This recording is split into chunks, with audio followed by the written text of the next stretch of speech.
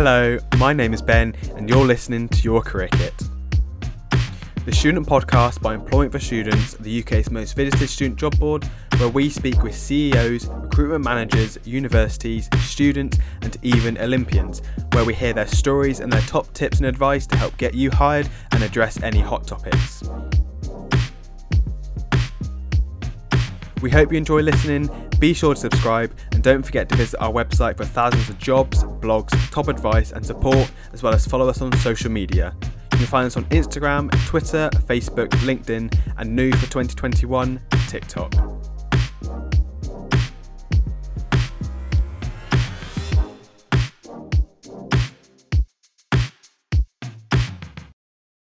If you're interested in motorsport, particularly Formula One, or you're hoping to go into the world of sports marketing, sponsorship or consulting, today's guest is going to be right up your street. I was lucky enough to speak to our guest about his 15-year career in Formula One, as well as working on exciting projects such as British Open Golf, 2012 Olympic Games and Formula E. If you've watched Formula One over the past few years, you might notice the Epson sponsorship with Mercedes and the Hilton sponsorship with McLaren, and our guest worked hard behind the scenes to make those deals possible. It's my absolute pleasure to introduce you all to Tim Sylvie. Hi Tim, welcome to the podcast. How are you today? Very well, thank you for having me. Good. Well, thank you for taking your time to join us. Let's just dive straight into it. How's 2020 been to you? It's been a completely different year to what I think everyone's been expecting. Yeah, it's been up and down, to be honest. When it all kicked off in at the beginning of the year, it was a scary time because, working in motorsport, as from the Australian Grand Prix when it was all kicking off and Formula One decided to essentially abandon the event, it was just panic stations. Me and most of my colleagues and peers just thought, that's it.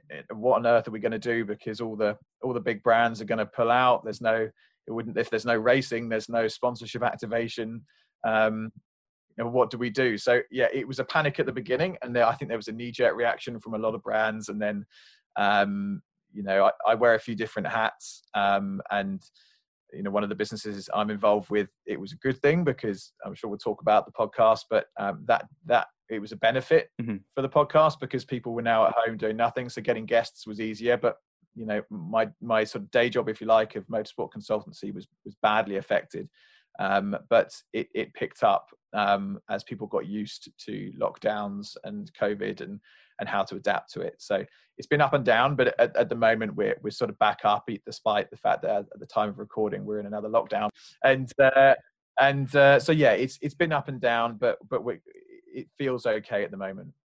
So you've wanted to work in Formula One sort of all your life from a young age, and we'll sort of go deeper into that a bit later into the podcast when we look at you're starting off your career. But what is the day in the life of sports marketing, sponsorship, consultancy like? What's that like in Formula One? Is that quite a fast-paced world? Is it exciting? Is it everything you expected it to be? Yeah, I guess a typical day. So I consult for a company called Right Formula. So they're a sports marketing consultancy is how they describe themselves. Sports marketing and entertainment, with their roots in Formula One. So a lot of clients in Formula One and Formula E, and other forms of sport. And I guess, for me, a typical day is working with our team, our activation team. So, we're tasked with a brand will come to us and say, look, here's our budget for the year. Here's what we sponsor. Here's the assets that we get from the rights holder, which could be McLaren or Mercedes or Envision Virgin Racing in Formula E, for example. And here are the assets. Now let's create marketing content that leverages those assets in the most effective way. So our days are spent in the early part of the season or before the season starts, planning and coming up with campaigns and strategies for the following season. And then once those ideas and concepts are signed off, we move into activation stage and creating the ideas, whatever they may be, and delivering them for the client, and hopefully fulfilling whatever KPIs and objectives they've got as part of their marketing strategy, and then reporting and measuring those results and making sure that we've delivered against their objectives. Must be quite a huge sense of achievement as well, either when you look back on the sponsorship deal which you maybe helped seal the deal, or just looking back and thinking, wow, I work in Formula One. Is that a huge sense of achievement, and does it actually feel like work? So it is certainly a sense of achievement. I mean, almost since I left uni, I did a short stint at a recruitment company before I jumped into Formula One quite quickly. So I've always worked in it, and I've become a fan of Formula One. I was a fan anyway, but I've become much more of a fan having worked in it. And you do have to sort of pinch yourself a little bit sometimes, because you find yourself in places where you're like, this is ridiculous. No one has access here. Well, a very small group of people have access. You can find yourself in the paddock at, Yas Marina Circuit. I shared a post on Twitter last night of a memory I had when Jenson Button retired from McLaren, and he did it at Yas Marina Circuit, and I was there in the paddock watching it, and I filmed it at the time and put it on Twitter last night because it just reminded me of a good, interesting time. And you sort of sit there watching those moments unfold in front of your eyes and think, this is crazy, this just doesn't work. This is watching motorsport history in the making. So yeah, it is sometimes a privileged position to be in. So yeah, I think you do look on it with a certain amount of pride, and then there are work achievements. Obviously, it's not all glitz and glamour. It's hard work, and often you go to a racetrack, you're briefly, then you're in a hotel, then you're in a racetrack, and then you're on a plane, and then you're home. It's not always glitz and glamour, but that we certainly, there are times where you do a particular activation that's gone really, really well, or you've brokered a deal that is very rewarding. So you certainly have those moments of joy, intermingled with moments of failure and disaster. Yeah, definitely. I had in Canada once at the Montreal. We were at Montreal, and I was working for ING Bank through an agency who sponsored the Renault F1 team at the time, and we had this is a low point. We had one of their former racing cars, an actual F1 car, as a show car. And it was the centerpiece of a party we were holding one afternoon, and the car got nicked. And wow. and taken away under my watch. And I was like, that's a problem. So they actually found it 10 miles outside of the city, because it had a tracker on it. And the guys who stole it obviously just couldn't get through the door of the trailer that we had, thank God. Otherwise they would have realized they'd stolen something pretty valuable. So, there are ups and downs, but it's always an adventure. That is just beyond what I ever thought the sort of challenges of your day-to-day life in F1 would be like. What I don't even know where to go after that, but what's it like working, are you still able to enjoy Formula One as a fan? Is it, so I assume, you can still watch the races even if you're not there, but yeah, when you're actually there on a race weekend, can you still watch it, or is there still quite a few deals, you're working in the background? So, a bit of both, really. I mean, you can, depending on what role you're fulfilling at the race. If you're with sponsors, entertaining them in the paddock club, for example, when the race is on, it's your quietest time, because they're busy watching the race, and you for a period of time can actually try and relax a little bit and catch a bit of the race. But quite often you watch a few laps, and then you've got to think about whoever you're entertaining, then their departures, and exiting the venue, and start getting the transport in place that you may have organized for however many VIPs you've got there. So you do get to watch a bit of the race, but not an awful lot. And you get to network, and if you're lucky enough to have access in the paddock, then yes, there's a lot of networking that can be achieved in that sort of 1 kilometer space where you've got hundreds of leading global brands. Must be quite interesting. So in terms of meeting Formula One drivers, or it might be a different driver in a different series, who's sort of your favorite that you've met so far? In terms of personality, I think Valtteri Bottas was really nice to work with. Very cooperative, friendly guy. we had Mark Webber on the podcast the other day, who was loads of fun, just exactly as you'd imagine him to be, just really, shoots from the hip, says what he wants, and that's fine. So he was good fun. We did some work with Lando Norris and Hilton. He's a nice chap, and done some bits and pieces with Lewis for Epsom, who sponsor Mercedes as well. And he was good fun to work with.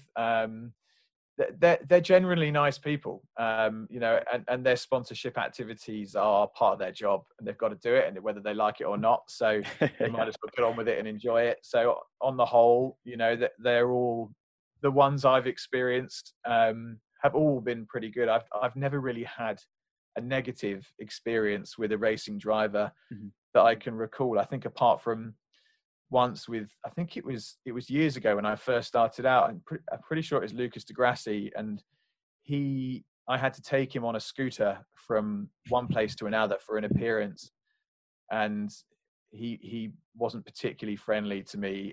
But I remember thinking at the time, what have I got myself into? I was really young, and I was just, he said, I can't remember what he said, but it was really negative, and I just thought, you bastard. And being brand new into the sport, in an environment you're not used to, in a different country, riding a scooter, which I'd never done before, and picking up an F1 driver to take him to an appearance, it was just weird. And it sounds like such a trivial thing, but it really affected me at the time. I was like, you've just destroyed any semblance of confidence I had. But outside of that, it stuck with me as well, like 15 years later.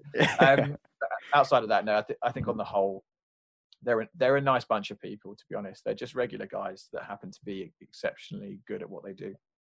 So touched on what you said about, meeting if a driver's quite negative towards you, Lucas di Grassi, that experience, it might have stuck with you. But at that moment in time, did you think, is this what I want to do? Is everyone going to be like this? Is it something that you sort of look back on and think, I've learned from this, it's helped me build as a character? Yeah, I mean, you have to be tough working in Formula One to a degree. I think, there's a lot of people that want to work in the industry because they think it's all, glitz and glam. And to get along in it, you do have to have a certain amount of resilience, because so many people want to do it. It's a cutthroat industry, definitely. But equally, it's a very small niche industry. Not that many people work in it. So there's an element of, we're all in this together. Let's help each other out. So I did grow up quickly because, I was traveling to sort of, I don't know how many races a year, but, most of them for a number of years. And, being on the road on your own as a young bloke or girl, fresh out of uni, you learn a lot very quickly, particularly agency side, which is what I was doing. You have to have a well-rounded grasp of sponsorship and marketing. So you do develop quickly. But it took a long time for me to really feel comfortable, and probably didn't really feel really comfortable until I reached about 30 years old, and then started to feel not only more comfortable in the job, but more comfortable in my own skin, and confident wise, and from my sort of early 30s to now I'm nearly 40. I think my life has changed considerably with confidence in my own abilities and knowledge and as an individual. I mean, literally, as you say, it shows that your career is ever growing, isn't it? You can never walk straight into a job from when you graduate and think, right, I'm the best I can be. You've got to understand that you've got that growth mindset by the sounds of it. You've also worked on quite a few other exciting projects. We'll sort of step away from Formula One for a bit because I could speak about that all day with you. But you've worked, British Open Golf, the 2012 Olympic Games in London, but also Formula E. What was that like working within, Formula E? Back in the day, it was a completely new idea, wasn't it? Although it was still motorsport, it was 2014, 15. It was literally brand new series. Yeah, it's an interesting one. I mean, it's not for everyone, Formula E. So I work with a company called Genpact, who specialise in digital transformation, and they sponsor Envision Virgin Racing, who are Envision Virgin Racing. Their mission outside of racing itself is to be carbon neutral, which they've achieved now, and affect change in the climate. They've got a good sustainability message. but it's not dissimilar. I mean, a lot of the stuff we do with them is similar to the activations that we do in Formula One. It's still sports marketing. It's still coming up with interesting marketing ideas and activation ideas, leveraging assets that the team give you. The difference is more the on-track action, which is completely different and very alien to F1 fans. But it's a great series. I've become a fan slowly. I wouldn't say I was a fan at the beginning because I was in that V8, V6, V10, V12 mindset and like the noise. But you adapt with the times, and now with Formula E, you've got Extreme E as well. There's a new electric boat racing series out. There's e-scooters coming out. There's Rob Smedley's e-karting championship for kids as an alternative route to traditional carbon engine karts. So yeah, it's a different world, but I like it, and it's nice to have that variety. And the 2012 Olympic Games, what was that like? There's thousands of people who put effort, the amount of hours they put just to host an Olympic Games. What was that like? Was that a huge sense of, wow, like I've helped be a small part of this massive project? Ben, it was chaos. Like that was the hardest, but one of the best things I've ever done. Like it was a bit random. We were contacted by one of the agencies that are working for the organisers of the Olympics in London, and they said we need transport staff to work with several agencies across the UK to move athletes, production personnel, all sorts of different stuff. Thousands and thousands of people. So I was like, this is when I first started out, and I'd had the business open for, I don't know, maybe like, for 2 or 3 weeks. And I was like, okay, cool. How many people do you need to manage this transportation plan, and for how long? And they said about 50 people over 6 months. I was like, okay, I can do that, no problem. So I frantically found about 60 people, whittled them down to 50 that I felt could do the job. And they were at various levels, from just, load zone coordinators up to proper transport managers who had experience of mass transportation at big events. Yeah. And sold them into this agency at the Olympics. We worked from Canary Wharf in the HSBC building, and at various places across London. And for probably 4 to 6 months, it was 24 hours a day, non-stop chaos. Ooh. And how no one quit or had a mental breakdown or frankly died is beyond me. It was brutal. I mean, it's the hardest thing anyone that was on that project has ever done. Yeah. And the logistics of it were not there, in the sense that there weren't enough vehicles, there wasn't enough staff, there wasn't enough depots, there wasn't enough coordination. It was chaos, absolute bedlam. But we got through it, and it was terrible in terms of the hours and the work that was put in, but it was good fun. Looking back, it was fun. At the time, it certainly wasn't, and the people that worked on it were heroes. You've been quite fortunate, by the sounds of it, to work on so many interesting different projects. And that sort of links onto you've got a strong CV, and really, the experience you have is just absolutely mind blowing listening to all of that. So, you work for Right Formula as an account director, Sylvie Sports Limited, sports sponsorship and management consultant, but you also got the Motor Mouth Club, you've got a podcast and an app. What was that like, launching that app and the podcast? So the podcast started last year. Yeah. So, the podcast started last year. Well, the whole thing did, really. So I go to a lot of motorsport conferences, and one of the things that I noticed probably about 4 years ago now is that everyone was saying how digitally disengaged Formula One and motorsport was. It's a lot better now with Liberty Media coming into Formula One, but at the time, it was still Bernie Ecclestone, and there wasn't really a marketing department at F1. There was very little social engagement. It was all geared towards an older audience. And it felt like we were all missing a trick. And there were 1 or 2 companies out there like WTF1 who were doing some cool stuff around social engagement in motorsport. But I felt like there was still a gap for someone to fill. So started a thing called Motormouth last year, which is basically an app, a website, and a podcast. And it's you go on, you build a profile, and you start engaging with other motorsport fans around the world. And you can upload pictures. It's Facebook for motorsport, essentially. And we've got tons of news. So, there's Formula One through to grassroots motorsport, news articles, which are aggregated and put onto the platform. And there's tens of thousands on there. It's all filterable and searchable. So that it's a good reference point for motorsport news. Then we have video, which is done in a similar sort of fashion. And then we have our own content, MMTV, which is a guy called Harry Benjamin and I just being silly on camera at British Touring Cars or Goodwood Festival of Speed or something like that, or videos of us visiting a factory or whatever it might be, and then the podcast, which has been the sort of the surprise part of it because of its success, which we started around about a year and a half ago, and we kicked off with a young driver called Callan O'Keefe, who at the time was racing for Fernando Alonso's team, which is called FA Racing. And then we had Kelvin Fletcher, who won Strictly Come Dancing, but fun fact, he's also a racing driver and is a British GT champion with Martin Plowman. So we had him, and then it went on from there, and it grew and grew. And I think it really sort of kick-started when we had Karun Chandok in about episode 9-ish. And once we had a decent scalp like him, it became easier to get bigger names, and we've got bigger and bigger, and we're in about 35 countries now. And we've had David Coulthard, Crofty, Natalie Pinkham, Will Buxton, Sebastian Buemi, Brendan Hartley, Charlie Martin. The list goes on. Real diverse bunch of people from all sorts of walks of life and motorsport. And then we're about to launch season 5.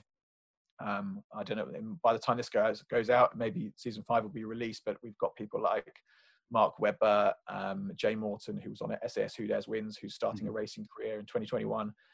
Johnny Herbert, we got a podcast and a video with him that we did in conjunction with the Silverstone Experience Museum, which is a really cool place to visit. And Jake Humphrey and others, Jimmy Broadbent, the sort of esports star. So it's grown and grown and grown. And it's just really good fun. And it's a great way to get your name out there, and build awareness of Motormouth as a whole, not just the podcast. Absolutely. And I've used your app. It's quite nice. What I quite like was seeing the different features, the fact you can look at different motorsport as well. I think sometimes, I know what I've been like over the years where I've used like Sky Sports, used their app into sort of the F1 section. You just see the F1 news, but it's quite nice seeing MotoGP and all the other series that come with it. So in that aspect, it's quite nice to look at. Is it quite nice looking at the app, listen to podcasts? Do you listen to your own podcast back sometimes? Very rarely. I find it a bit cringe. So I do just quickly, I like on double speed just to make sure that we haven't cocked up the edit. But no, once they're out there, I tend to leave them alone and listen to other people's podcasts instead. But no, we'll pop all the links to the app, the website, and the podcast down below for you as well. So let's rewind back to the start of your career. So you left University College Birmingham with a high national diploma in business and hospitality management. You knew you wanted to work into F1, but you had no really plan of how to get into it. You ended up in recruitment. What were those months working in recruitment like? Was it, were you sort of always there in the back of your mind, itching, sort of thinking, I need to get out, I need to project myself into the world of Formula One, or was it, I'm just going to focus on this job sort of one step at a time? I mean, I was terrible at school. So I went through clearing, which, do you still do clearing? I don't know if that's a thing anymore. So I went through clearing and got into what is now University College Birmingham. I think it's called Birmingham University College. At the time, it was called Birmingham College of Food, Tourism and Creative Studies. And I'd never been there before I turned up for my first day. And it's like this tower block. It's not an impressive building. And I was a bit like, oh God, what have I let myself in for? Anyway, I stayed there for 3 years with a year in between where I went to America to work on a sort of placement year. And it wasn't great for me, university. For me, it didn't work, but that's my fault because I didn't try hard enough at school to get myself into the uni that I should have got into. Mm-hmm. So I didn't really have the passion for it. I wasn't there. I was there because I went through clearing. I didn't know what else to do. I wasn't there because I was training to be a lawyer or a vet or, something useful. So I did the best thing that came out of it for me was the placement year in which I did in Florida, which I discovered money and work and enjoyed it. So I came back, finished university, So I did recruitment and actually really enjoyed it. Did it for about a year and was quite successful at it. I was on no money. I think I started on £12,500 a year Mm-hmm. plus commission, and did really well. But I knew I couldn't be there long term. It wasn't sort of inspiring enough for me. And while I think you can do really well in recruitment, and I know people who have started recruitment companies and made millions, but it wasn't for me. And I knew at that point that I wasn't very good or didn't enjoy working for other people and making other people money. Much rather make myself money, but also it wasn't a passion. And I got lucky. I knew a guy called Jonathan Bodansky who ran a sports marketing agency, and he offered me an internship, and then it went on from there. So during that internship, was it a 3-month probation you're on? Yeah, it was 3-month probation. He was like, come and have a go, see if you like it. We'll put you on 3-month probation, see how you get on, which I did, and just worked really, really hard. I think working hard is, I'm sure you can learn it, but for me, it was just kind of in me, and I enjoyed working hard. Like I become a bit obsessive about jobs, so I went fully into it. It's the first time I realized I was like that. I just went for it, and I was working harder than I have ever worked in my life, and I tried to make sure I worked harder than everybody else that was in that office, and turn up earlier and leave later, and absorb as much as I could. And so he kept me on after the 3 months, and I stayed there for 6 years. Wow. Left as a director and shareholder, and had opened an office in Abu Dhabi, and thoroughly enjoyed it, and stayed there until I started there, I think in 2005, left in 2012. So 7 years. So I guess in a way you literally did start at the bottom, left at the top. Was that a nice journey? Was that, I assume there'd be lots of challenges, but is there anything you'd sort of look back and change? What was it like opening that office in Abu Dhabi? Then was that almost your departing gift in a way? Yeah, I mean, it was really good fun. It was before the crash. Most of it was before the crash, sort of 2008 period. For a few years, it was just brilliant fun. I was in my sort of early mid-20s, and it was just great fun. I was traveling the world. There were no sort of money concerns like there are now. Brands were way more frivolous with their cash. We were having a really good time for a few years, and then the crash happened, which changed everything immediately, and brands suddenly became much more conservative and more focused on their budgets. And we had to work harder to be creative with those budgets. But all in all, it was I thoroughly enjoyed it, and I stayed on there till I went out to Abu Dhabi for the first time in 2009 to consult at Yas Marina Circuit through the company, the agency, which is called BSL World, or Bodansky Sponsorship Limited at the time, and stayed there in the Middle East for 3 years until 2012, and opening up the office during that period, and had a great time. Really loved it, and just got to a point where I felt like I'd gone as far as I could go with that business. It was actually being sold at the time, and I felt like now is a good time to maybe try starting on my own, which I did. And then they went through the process of selling the company to another organization who ended up trying to sue me when I left. Really? So What? I mean, it's, looking back now, I kind of get it, but I don't. I mean, they had one client who was a project client, not a retained client, who approached me as I left and said, "Look, I know you're leaving, but we've worked with you on this project in Abu Dhabi. We'd like to continue working with you. If you're setting up on your own, why don't we come with you?" And so I was like, "Well, if the old agency are happy with that, then of course." So I spoke to them and said, "Look, this is what's happening. This company have approached me. I'm leaving, but they want to come to me and be my first client. Are you happy with this?" "Yeah, great." It was a one-off project, no biggie. Go for your life. So I was like, great, I'll crack on and let's work together and let's do Yeah. stuff together. And then 8 weeks later, I had a legal letter saying we're going to shut you down and take your profits. So I promptly found myself one of London's best sports and media lawyers through a friend, got mates rates, and it went on for a few months, and it was a horrible, horrible experience. Yeah, I can imagine. But they backed down in the end, and everything was fine. But for 6 months or so, it was a hugely stressful time.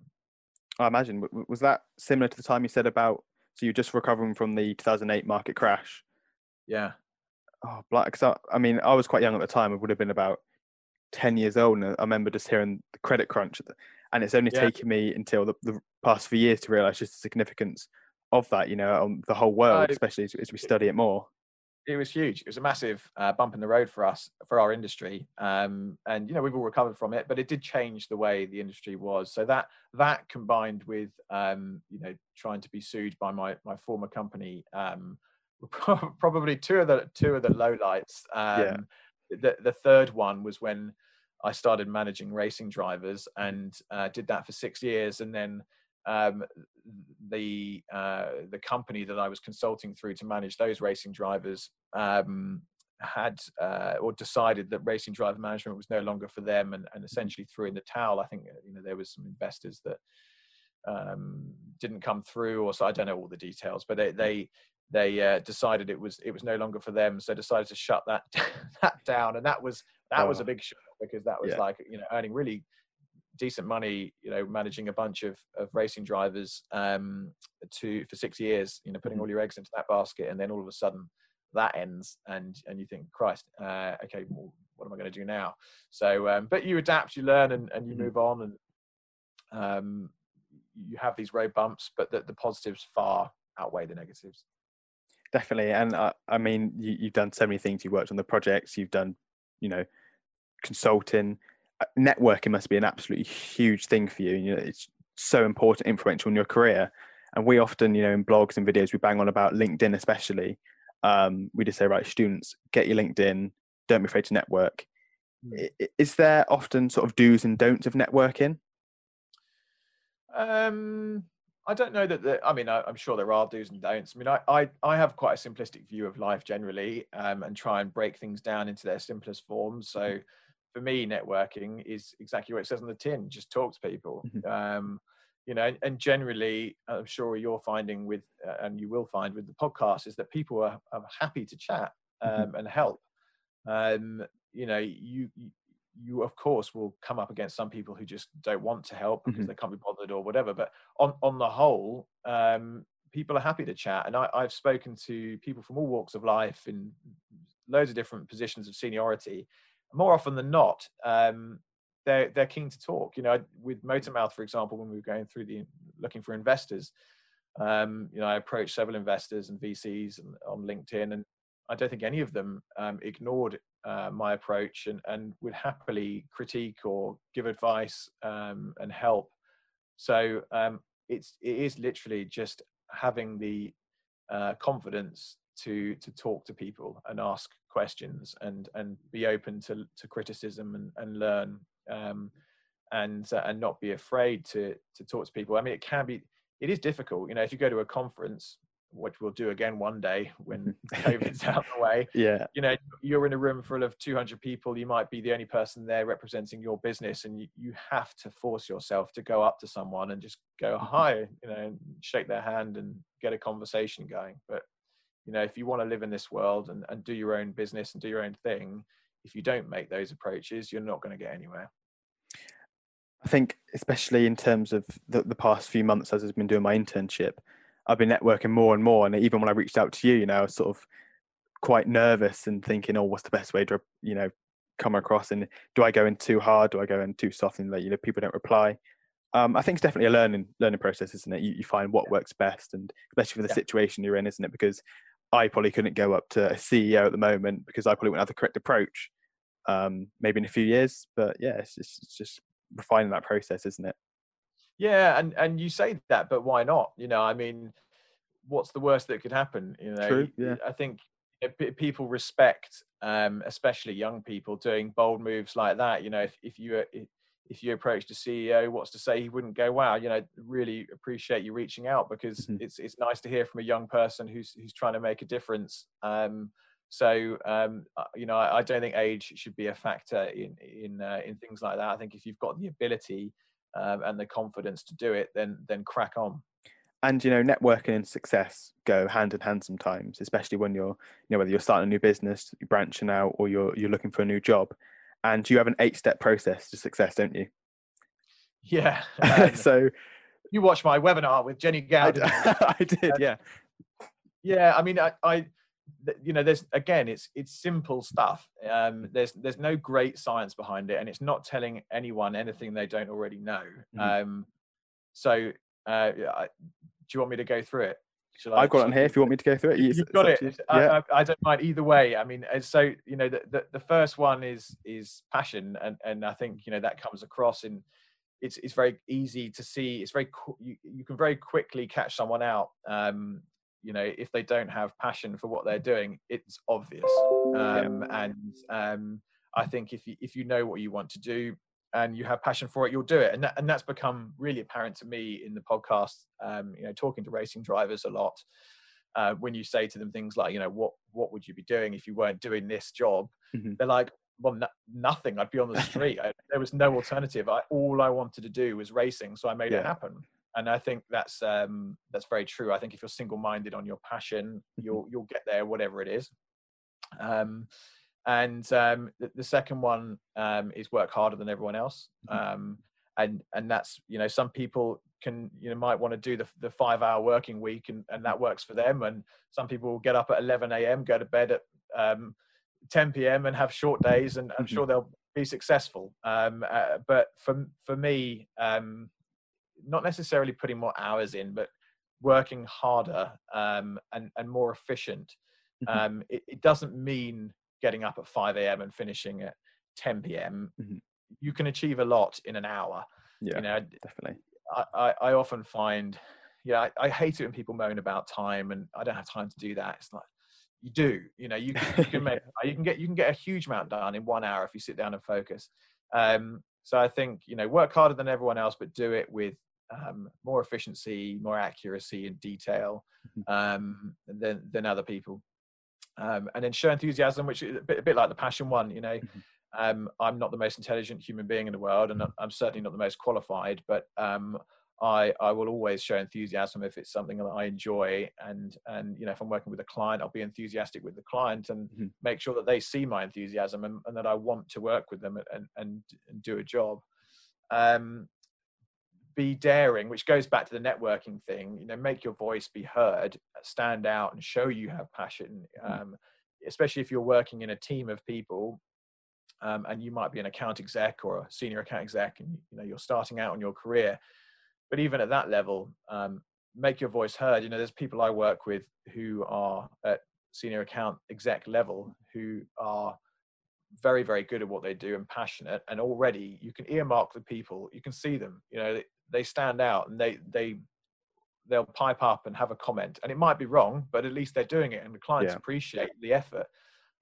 So get your head up and let your voice be heard. I think it's really important. And if you're wrong, you're wrong, but that's a hard thing to get over. You don't want to appear wrong, but you're an account exec. You can be wrong. It's fine. Yeah, definitely. We all make mistakes. Yeah, exactly. I've made loads. Be punctual.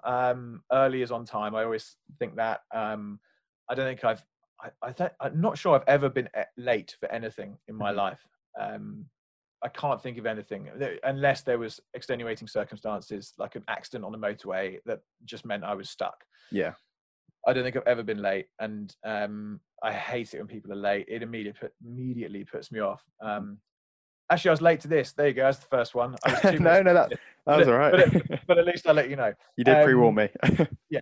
So I think be on time. People really appreciate it. And as soon as you're late, it turns me off. I'm like, just don't waste my time. Like, go away. Learn off your own back. As you know, there's loads of webinars, there's blogs, there's case studies. You can immerse yourself in your industry and learn so much about it off your own back. You don't need someone else to teach you. There's so much free content out there. Jenny Gow at the moment is smashing the webinars and doing loads Definitely. of interesting ones about how to get into motorsport if that's your niche. So get out there and learn. It's never been easier to find things online and learn about them. And then take opportunities, in a measured way. I don't mean just say yes to the whole world and everything, but if something feels like a challenge or out of your comfort zone, don't say no. Push yourself to say yes. If it's a measured yes, and that it's right for you, even if it makes you feel uncomfortable, and things will happen. One thing leads to another is definitely true, across the board, whether it's networking or pieces of business, one thing leads to another. And then finally, don't listen to outside voices, external voices that are going to be negative, or your own inner voice that may be negative. You may think or be told that you can't do something, but you can. Negativity has no place in my career.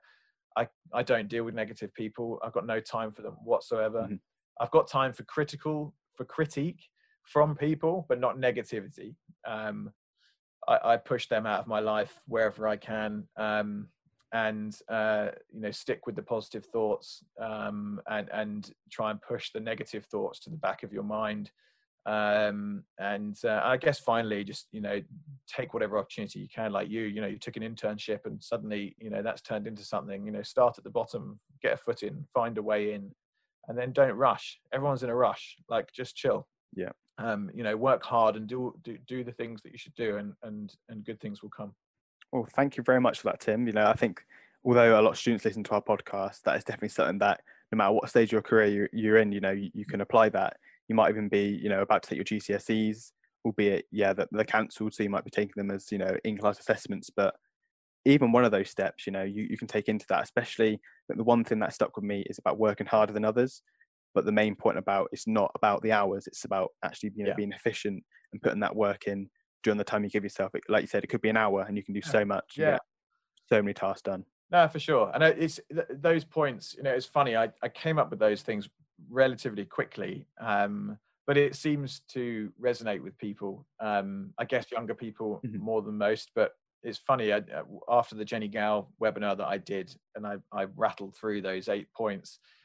It was it really did. It surprised me how much it resonated with different people from different walks of life, including people older than me, who were like, I'm going to take that on board and use it. I was like, okay, because it's just a thing that I do day to day, but it definitely seemed to have an impact on some people. I had a lot of messages about it, so I'm pleased if it helps someone. Absolutely, I think that's the main thing is always be open to helping other people. And that last point you said about not listening to negativity, is that negativity and criticism are two very different things. Absolutely. Criticism, you're actually willing to help that person in terms of growing and develop, but negativity is often just stemmed from jealousy, isn't it? Yeah, and critique is fine. I'm always happy to receive critique from people, and I'm very lucky that on Motormouth, our CTO Frank will criticize me every day, because he's the very rigid CTO, AI expert, robotics, and all that sort of stuff, and his personality fits that. We're very different people, and he will challenge me constantly, and it's exactly what I need. Someone to challenge me, and that helps me get to better outcomes. It's like having a sparring partner almost, isn't it? Toto Wolff used to always say that about Niki Lauda, about how they bounce off each other, and that criticism and actually giving that feedback, especially, is how you grow and develop. So just to finish off, any social medias we want to put in the description for you, as well as your plans for 2020 moving forward? I mean, you can search Motormouth across socials, and you'll probably find us somewhere along the line. Search the Motormouth podcast to listen to the podcast.